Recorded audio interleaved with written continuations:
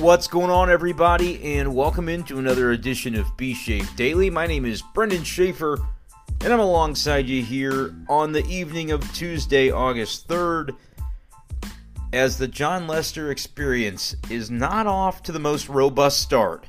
Welcome into the show. The game that we'll be discussing tonight, the Cardinals lost to the Atlanta Braves. Final score 6-1. And I feel like we just did this podcast once over the weekend when the Cardinals got thumped by the Twins. The game where they gave up a bunch of runs early, and that was all she wrote because the offense didn't show up. Does that sound familiar? Because that's what it was tonight on Tuesday as the Cardinals fall 6-1. Jon Lester gives up 5 runs in the first inning. The first 7 batters of his Cardinals career reach base against the veteran left-hander. 5 runs come around to score in the first. Thank God he got that double play because I don't know how much worse it could have gotten, and I don't think Cardinals fans wanted to find out. Got a double play that helped him escape the first inning. Gives up a long bomb to Freddie Freeman in the second. From there, Jon Lester settled in. Did find a way to get through 5 innings, which honestly, it's maybe a pessimistic point of view and maybe disappointing to hear. But getting through 5 innings, pretty much all the Cardinals front office maybe had in mind when they traded for Jon Lester, giving up Lane Thomas to do so. I saw a little bit of hullabaloo on Twitter as well that Lane Thomas went 2 for 4 at Rochester, a minor league affiliate for the Nationals, on Tuesday night, just to add a little bit of insult to injury, or vice versa, injury to insult, because the insult was there. Cardinals fans were not loving, there's no reason to mince words about it. Cardinals fans did not dig the team's movement at the deadline. We knew y'all weren't excited about the 2 pitchers they added. And stick around a little bit longer in the show because I teased it on the Anchor preview, and I believe Apple Podcasts, Google Podcasts. It should show up everywhere, Spotify as well. The preview of the bold fantasy baseball decision I'll be making on Wednesday night. But in the case of Lester, look, the Cardinals didn't want Oviedo and they didn't want Woodford. They didn't want these guys to be in the major league rotation anymore, especially in the case of Oviedo, who I think has a ceiling as a starter. He's got a potentially bright future, not to say that Woodford doesn't, but I think that the Cardinals recognize Oviedo's raw ability. If he's able to harness that on a consistent basis, he could end up being a weapon out of the rotation in the future for the Cardinals. But I think to be able to get him to that point, they want him developing in Memphis. They don't want him to have to go through this development on the fly at the major league level when it's pretty clear that he's just not quite ready yet to be able to do it consistently up here. And so in Jon Lester, in J.A. Happ, the Cardinals go out and target 2 veteran starters, 2 guys whose acquisition costs were virtually nothing, in John Gant and Lane Thomas. And they said, well, if nothing else, we're going to run these guys out there for the next couple of weeks and get some innings. If it doesn't go well, maybe it ends up being short tenures on the team for these 2, especially if you get Jack Flaherty, Miles Mikolas back. We did get a chance to talk to Jack Flaherty before today's game. He was at Busch Stadium following a recent rehab assignment, and I believe his next assignment should be coming soon. Nothing official from the Cardinals yet. It's pretty clear, though, talking to Jack Flaherty, he is ready to be back. From a mental standpoint, he said he's getting a little impatient. He wants to be back pitching for the Cardinals at the big league level, understands the steps you got to go through as part of the rehab to get to that point where you're able to throw a major league workload, 90 to 100 pitches. He's not quite there yet, but he's working his way back and said he wasn't sure where that next outing could come. I'm sure in his mind he'd rather throw his 80 pitches at St. Louis in 5 days rather than do it again in the minors, whether that's Memphis or Springfield.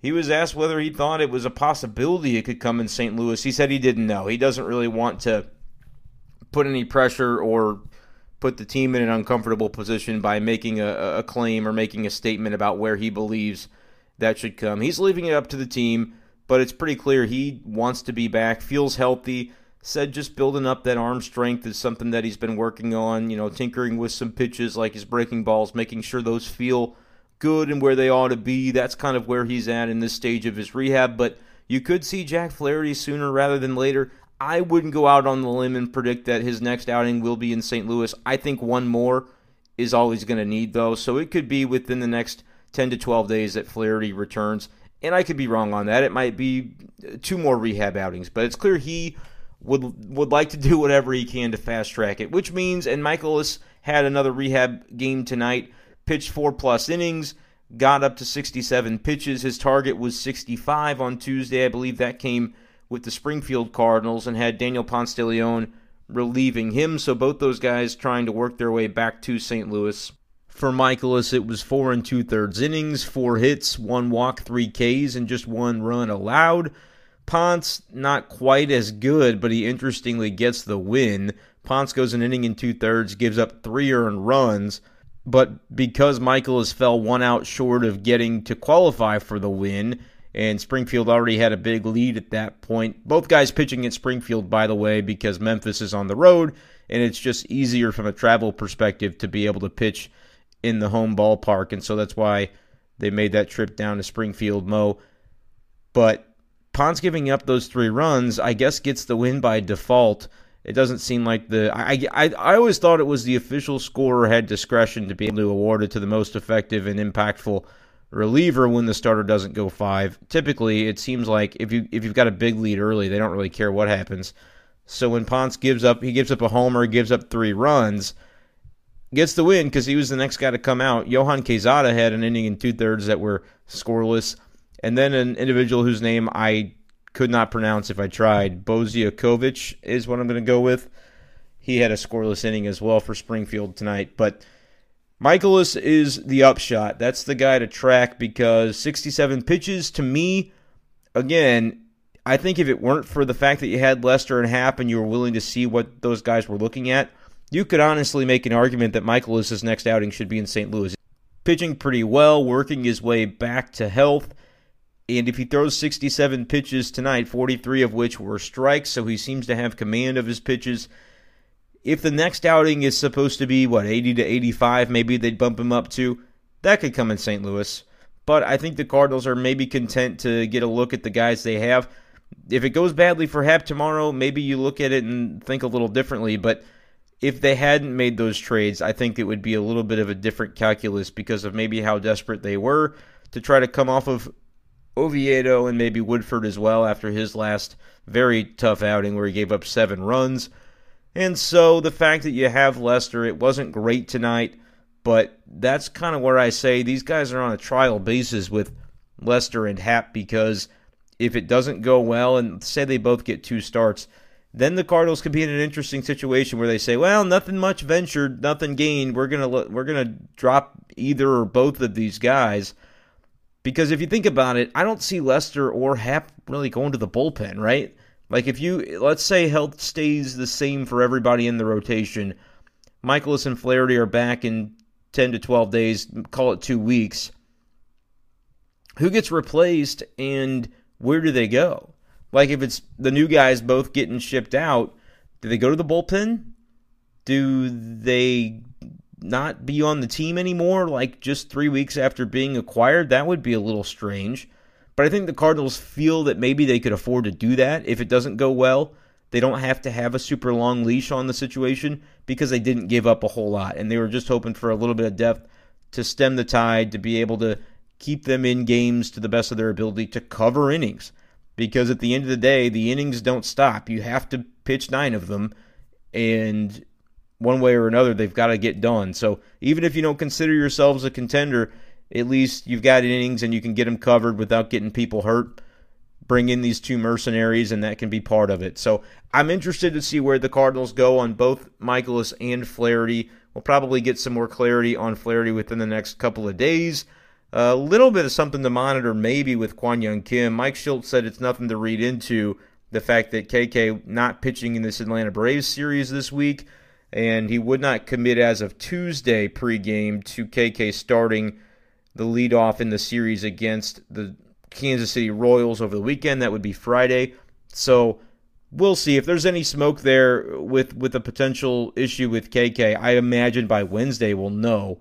But it's also very possible that Mike Shildt just wants to get his P's and Q's in order before announcing anything officially, and KK will be your leadoff man in that Royals series over the weekend at Busch. But just something to keep an eye on, keep your ears out for, just to see what the rotation lines up for as of the weekend. Part of that, too, could be maybe they do think Michaelis could be part of that mix as early as the weekend, and so they want to kind of, keep their options open until they have to make a decision. Again, Flaherty theoretically could also be in that discussion, but I don't know how quickly the Cardinals are going to want to move.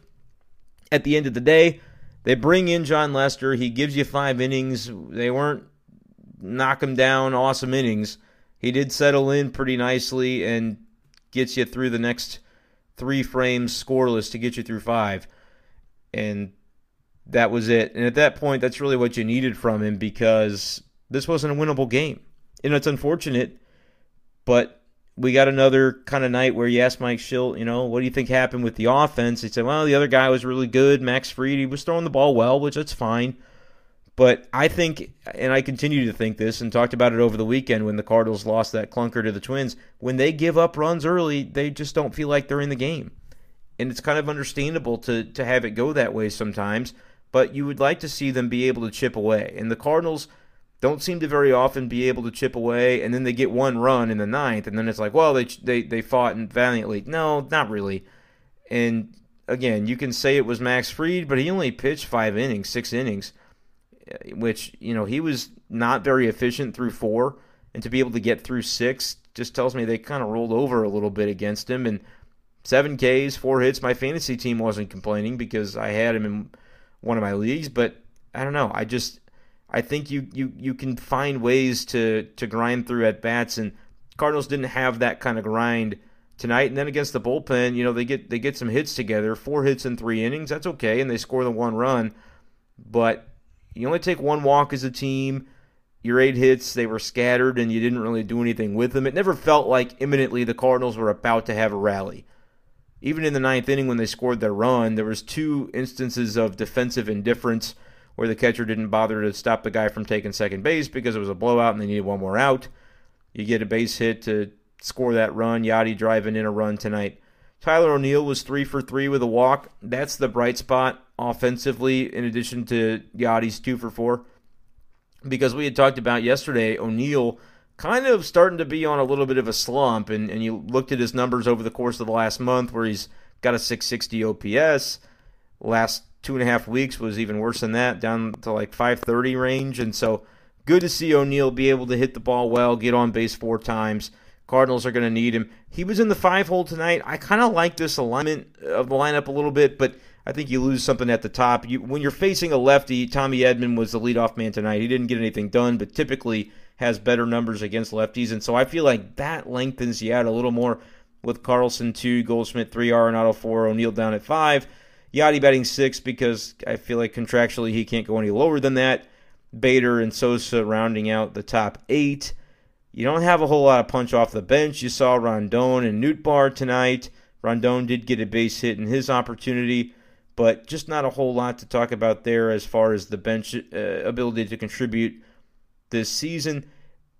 But I do kind of like that lineup a little better, but I just don't think you can bat Edman leadoff against righties, and against the lefty tonight it didn't fare any better. So we'll see if that continues to go. Mike Shildt was asked about it before the game, and he pretty much said, yeah, I mean, this is what you should expect against lefties. We're gonna move Edman back up to the leadoff spot because he kills lefties. That's what he says every time, kills lefties.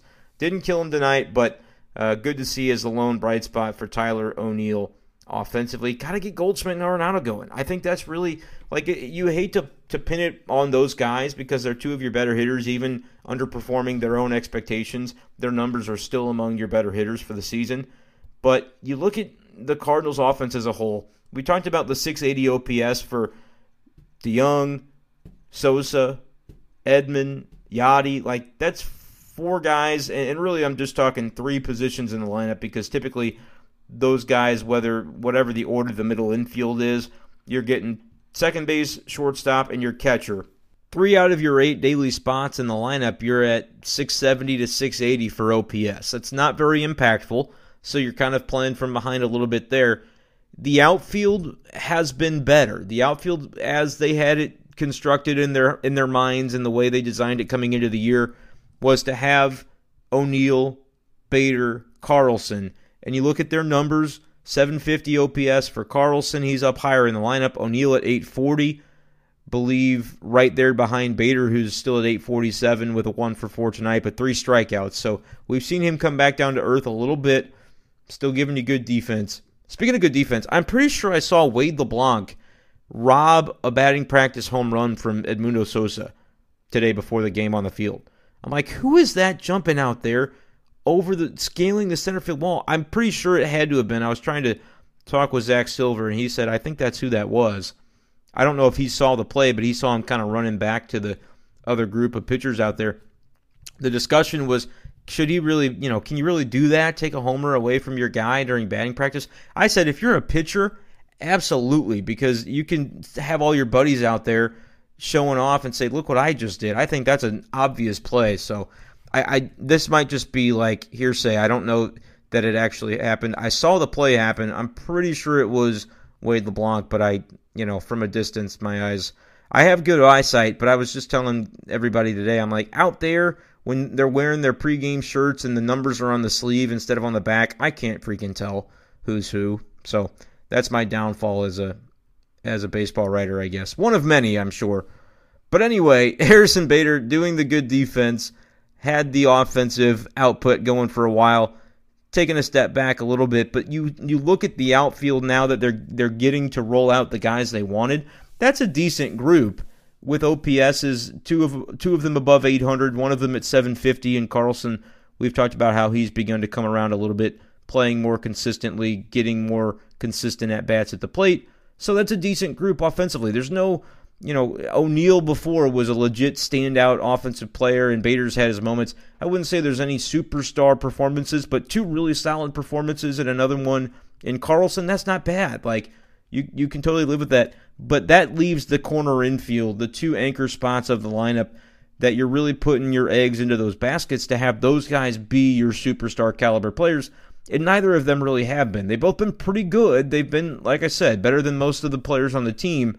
But Goldschmidt starting to cool off a little bit more, and Arenado, while the OPS still at 810, another 0 for tonight, just hasn't really kind of been able to click it together. And it seems like we've been talking about all year, just wait until both Goldie and Arenado get healthy, or I should say start punishing the baseball at the same time. We've had a couple of games where they've both homered in the same game, but just imagine like them going on a collective tear for 10 to 12 days, what that could do for the Cardinals. We just haven't seen it.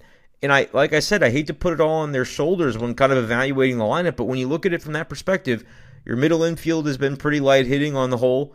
Yachty has come back down to earth, and so you've got 3 guys in the 600s for OPS. Your outfield now looks pretty solid, but you haven't had that for the full season because of injuries.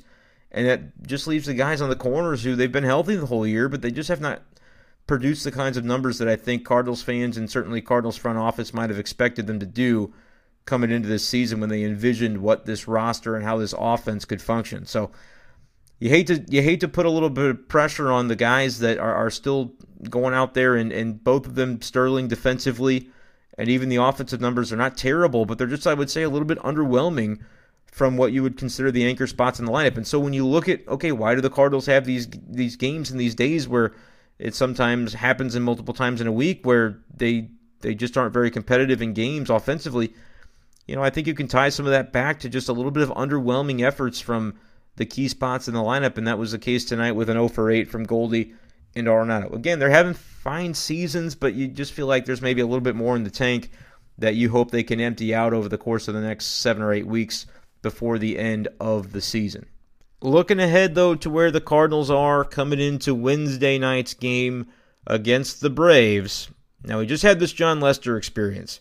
We can all agree it didn't go great. Cardinals now 53-53. They're back at 500. Atlanta just a half game behind that now after the win. Tomorrow, the Cardinals face off against a lefty, Drew Smyly, so we'll see if that sticks for Mike Shildt after Edmonds' offer. Will he be right back in there in the leadoff spot, going with the strength of what his season has looked like? We'll see what that ends up being for the Cardinals. But the Cardinals are going to counter with a lefty of their own. The second part of the two-headed monster that the Cardinals acquired last Friday at the trade deadline, J.A. Happ. And here's where I am. I don't have any rhyme or reason for this, but I was looking at my fantasy baseball roster, and Garrett Cole apparently tested positive for COVID, and so I thought, all right, I got to put him on the IL. Might as well pick up a starting pitcher for Wednesday because it's a points league, and anytime, a guy could even go 5 innings, give up 4 runs, but maybe if he strikes out 6, you still get a positive recording of a day for your lineup. So you'd take it. The only way it really goes south is if they give up a bunch of hits and walks, good number of runs, and they don't strike anybody out and they don't cover innings. You can go negative, like significantly negative. But I was looking at the options that are available in my league. Some dude named Paolo Espino, I've never heard of this guy. He's a pitcher for the Washington Nationals, I guess kind of taking the place in the rotation of Scherzer or Lester, I guess. I mean, the Nats lost 2 starters, and so this dude Espino is 34 years old, has had a little bit of experience in the big leagues the last couple of years. But I was looking at this guy, I'm like, I've never heard of him. I don't understand. He's got decent numbers on the year, but I wasn't too enthused by just one good start that he's had lately. So I'm looking up and down the list. I'm like, there's nobody to pick up. But I would like to take advantage of a blank spot on my roster since I put somebody on the injured list and maybe score some points for my lineup on Wednesday. So you know what I'm going to do? I'm going to start J.A. Happ. Picked him up, put him in my lineup, and this is all before I go to bed on Tuesday, so maybe I'll wake up Wednesday and feel differently. But I think I'm going to roll with it. I'm going to put J.A. Happ out there because sometimes you got to zig when people expect you to zag. And look, basically if the Cardinals get a clunker out of Lester and a clunker out of Happ, everybody will be able to say the deadline was exactly what they thought it was, a clunker of a deadline with a couple of moves that didn't make any sense for pitchers who have been really struggling. And again, the fantasy implications on this, I'm jostling for a playoff spot in this league, so it's a little bit risky. Happ's got a 6.77 ERA on the year, 77 strikeouts, so I'm kind of holding my hope that he'll maybe get some Ks here, but he's also not a huge strikeout guy. His last few outings, 4, 4, and 2 in his most recent, when he gave up 9 runs, 10 hits in 3 innings for a negative 24 output for your fantasy lineup. So I'm playing with fire here, but I think I'm going to roll with it to have a little bit of fun. Let me know what you think on Twitter at bschaefer12. I tweeted it out and said, hey, here's what I'm going to do. I think I'm going to roll with J.A. Happ. But let me know if you think that's a good idea, bad idea, crazy idea, or just downright insane. We'll see what ends up happening with Happ on Wednesday. But, it seems like a nice guy. He's a guy who's had some experience. He was an all-star as recently as 2018, so he's done it before. Could the change of scenery really be all he needs? I don't know. The dude's been getting hit pretty hard. He's given up a lot of hits. I talked about it. And that's what's so crazy.